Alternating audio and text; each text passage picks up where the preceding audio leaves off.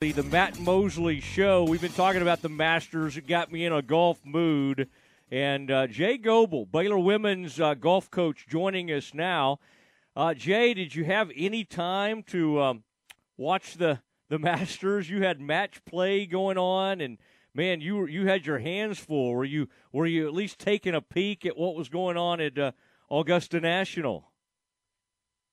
Yeah, thanks for having me on, Matt. Yeah, I was watching it on my phone every once in a while, but man, we played a lot of golf last week. We were there, we got there on Wednesday night, played a practice round on Thursday, and then 36 a day on Friday, Saturday, and 18 on Sunday morning before we head back. So it was a lot of golf going on, but we did get to catch the last 9 holes in the airport on the way back. Yeah, and I mean that's a place, Augusta National. By the way, wouldn't that'd be very cool if one of your players got to play in that? There are more places for women to play in that, and I was trying to remember. Have you had anyone who's had the chance to play that tournament they're playing now? The amateur, they just kind of started that in recent years. Is there anybody that you have that maybe kind of thinking about that and might have an opportunity to do something like that? Yeah, the Augusta National Women's Am, I think it's maybe in its 4th year, something like that. Gerline Kaur, who played for me, she played there in, I believe, 2021. Okay. So we have had Gerline play in it. I think that I definitely have a lot of players on my team whose dream is to get in that event and play in that at some point. And I feel pretty confident that Rosie Belsham is going to have a good chance next year. I also think that Celia Oma and Sarah Hasegawa are probably going to have a chance as well. Well, I've been watching Sarah's scores. I mean, this is pretty phenomenal. She was a transfer portal. And, Jay, my compliments to you. I mean, you identified and brought somebody in that has just been outstanding. And, again, this is a deep team with a lot of talent. But Sarah, even in these match play, almost invincible. And even though I think one of those days, maybe that final day, she didn't go for you, ends up 6-1, and she's really, I mean, she's just been outstanding this spring and what she's brought to the program. I mean, you've had some great impacts from players, but for someone to transfer in and make this kind of impact, that's somewhat rare, I would think. Yeah, she's a special player, man. I've seen some stuff from her this year that I haven't really seen too much of in the past. She, I think her round on Saturday afternoon, she closed out her player from Kansas, and her playing opponent was 7 under par through 16, and she closed her out.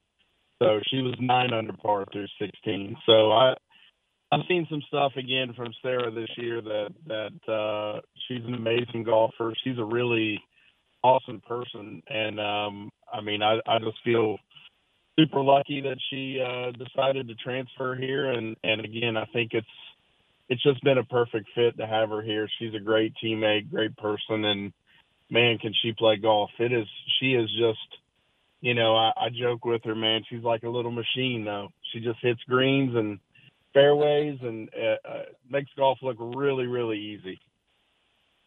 How did you first become aware of her? I'm sure you look at scores, you look at different levels of golf.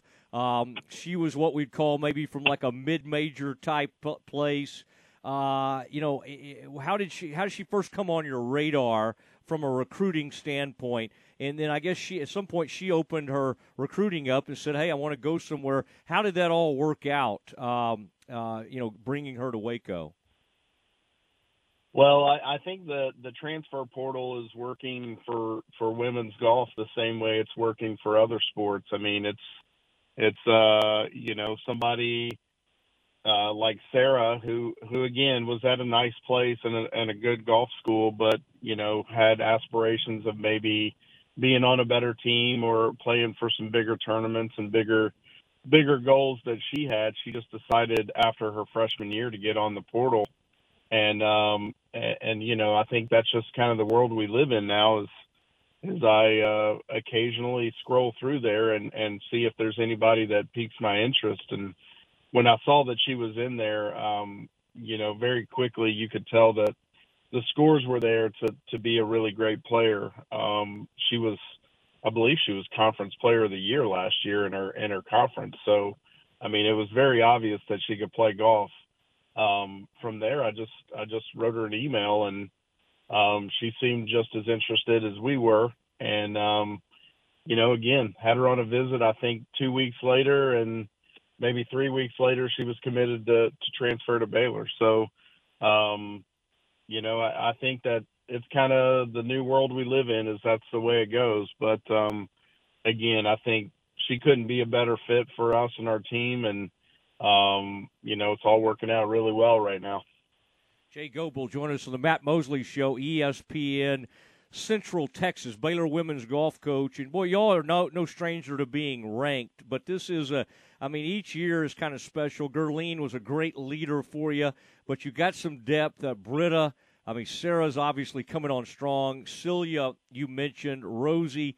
This has to rank up there. You may have had better teams, but, boy, everybody – it's hard to me. It would be hard almost to do like a 1 through 5 because everybody's sort of capable of going off for you. Is that the way you feel? And I'm curious, this match play, how does that – for the Big 12 championships coming up, that's April 21st to 23rd at DAC, how helpful is that? Is that a really good tool for getting your players where they need to be and getting locked in? Well, I agree with you when it comes to our lineup. I think that I definitely have never had a team this deep. We've had multiple winners this year, different winners on the team. I think about anybody on my team currently could go out and shoot a really good score in a golf tournament right now, which is a great feeling to have. Again, I think when I got into coaching 15 years ago, it was if you had a player that had a scoring average 74.5, they could be an All-American. And I have 6 players on my team right now with like 72.5 scoring averages in tournaments. So I think the depth in golf in general has gotten way better, but surely this team is the most talented that I've ever coached, and I've had some really good teams in the past. The whole thinking behind the Big 12 match play was to get our players match play experience in the desert, because at the end of the day, we want to go compete at Greyhawk at the end of May and compete for that national championship. And, I feel very confident about our ability to play well in stroke play.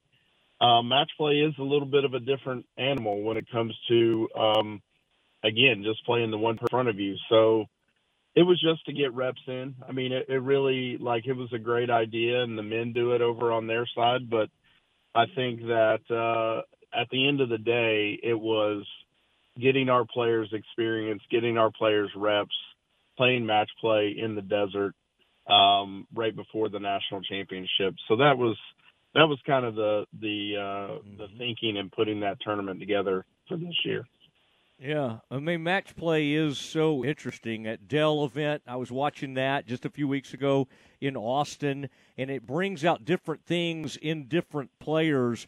And you don't exactly know if they love match play or going to be great at it till you get them out there. And as you said, for one player to have 7 birdies you said, or and then your player put her away on 16. That's kind of it really is incredible, and it sort of takes a certain kind of player to enjoy it. Which of your players do you think loves it the most? Is there one player that you have on the roster that just seems to almost live for that environment? And in fact, you might have found out just in these last few days who that is. Well, Sarah and Celia are definitely very good at it. I think that as a general statement, I would say most of the European kids are very they're a little more adept at match play. Like, they play a lot more match play tournaments, so they seem to they seem to thrive and enjoy that a lot more than some. But I would say that all of my players really, I feel confident with them out there. I mean, we won the most holes this week. I know we didn't win the tournament, but when it came to actually winning holes, there was no team in the tournament last week that won more holes than us.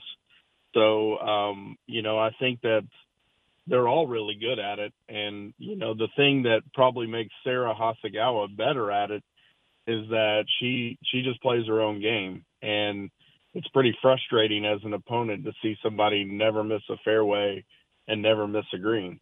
You kind of know that you're going to have to make birdies to beat her, and I think that that's where she becomes so successful in that format, is just the fact that she doesn't really make mistakes. So if you're playing somebody that doesn't make mistakes, that means you better play your best game and then some. Something I can't relate to, what you just said. Doesn't miss a fairway, doesn't miss a green. I can't really relate to it either, to be honest with you.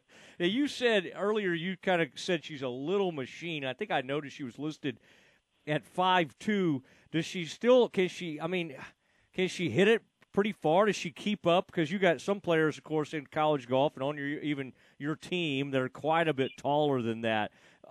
Is she still, I guess, plenty long enough off the tee? Yeah, no, she is. I would say that she's above average lengthwise. I mean, she hits her driver about 235 to 40 yards in the air, and then probably rolls another 20 or 30 yards most of the time. She's plenty long enough for women's golf. In fact, she's kind of sneaky long. She hits a very kind of low penetrating ball flight that on the right golf course, like in Arizona, I mean, it rolls another 40 yards sometimes. So, she can hit it out there 260 or 70. Not bad at all. My goodness. Okay, this DAC, I've played it a lot over the years. I haven't been on there. Of course, they've renovated that at times. And what do you think of that course and that format, and how do you think that's going to be for your players? I would imagine you've had some people on that in the past, but that's kind of exciting, especially in the backyard where Baylor people can show up. Baylor has a huge contingent in the Dallas-Fort Worth area. What do you think of that course, and what will y'all kind of do to make sure you're ready for it? Will you get up there a little early, or maybe even go up there for additional practice rounds? What's the plan?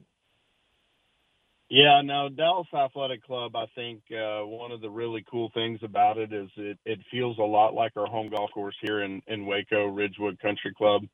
For the longest time, Ridgewood was, oak trees and bent grass greens, and that's exactly what DAC Blue Course looks like.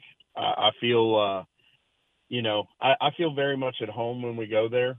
We played there a lot over the years, and I think my players have also, kind of get the same feeling that I do, that it's a little bit of a home cooking kind of place for us. Strangely enough, the superintendent from Ridgewood Country Club, Travis Moore, is now the superintendent at Dallas Athletic Club. So, we know him, and we know the way he sets up a golf course, and I think that all of those things combined makes us feel really good about it. Again, going back to our players and how they played this year, I mean, our scoring average for the year is really good, and I think that we played a match play event last week, but if you look at the scores we've been shooting this year, they've been low, and I feel confident that we're going to go out there and play another great stroke play event. The plan is to try to get out there early on Wednesday next week to do some practicing. I think we might go try to play the other golf course at Dallas Athletic Club this Wednesday, the Gold Course. So we're going to go up there and try to play on Wednesday, and then get out there a week from Wednesday a little earlier to work on our short games, and again, just get a feel for the way the greens are playing, the way the grass feels, and just get ready to have a great event. Is that Superintendent Travis allowed to wear a Baylor pullover? I think he's an Aggie, but we still like him anyway. But, he's been great, and he's, like I said, a good friend of the program. So it'll be nice to go up there and see him as well. All right. Well, Jay, we're excited for you. It's a great team, and I love hearing you talk like that because you've played for national titles, and to hear you say this might be your most talented team you've had gets me kind of fired up. So I will, if you see some guy with sunglasses on, of course I'll stay where I need to stay out there moving around the course. But I plan on being out there for some of that. So very exciting stuff there at DAC, and appreciate you being on with us. And congratulations on all y'all's success this season. Thank you so much, Matt. And, I would love to see some people out there supporting us here in the next couple of weeks.